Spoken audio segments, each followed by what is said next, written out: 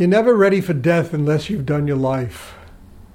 Nobody is ready to die unless they have truly done their life on the highest level. In other words, when you can, inside yourself, sleep on a potato sack, death is never a problem. When you have refined yourself and you've become that simple, there's no such thing as life and death anymore. It's all the same thing. It's one and the same. You have embraced the universe. You have opened to God. You're an enlightened person. So it's not life and death. You were given life in order to learn how to live it at the fullest of our potential, with an open heart, with love, so that, when this whole thing comes and we leave the world, so we don't leave the world, we just embrace the universe. There is no separation between us and the universe. There's no life, there's no death, it's all one. So it's not in preparation for death. That connotates something negative almost. It's in preparation for life. And life, there is no death. It doesn't exist when somebody is connected to infinite energy in the universe.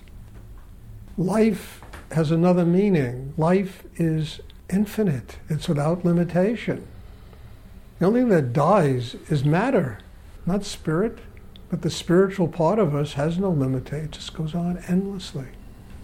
What we leave behind there just rots. And if we haven't worked out our karma, we get into another ship.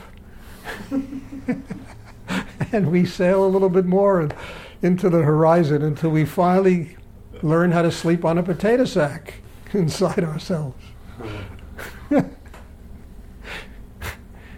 It's really a divine comedy, And we as human beings take it too seriously, I must add one thing. 99% of all problems that people have on this ridiculous planet stems from the fear of death. That's where it comes from. It really does. It stems from the fear of stepping into the unknown. The greatest unknown that exists is life. It really is. What do we know about life? You can fit it in the palm of my hand.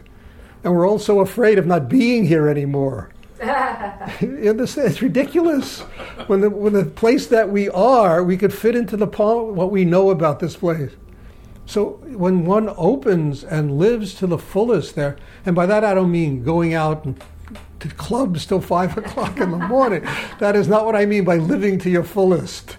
What I mean is there's joy, there's love, the things I talk about, That's what I mean. That's living to your fullest.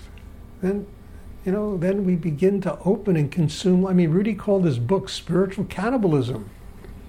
You understand? It's opening and it's consuming all of life. So there's nothing to come back here for.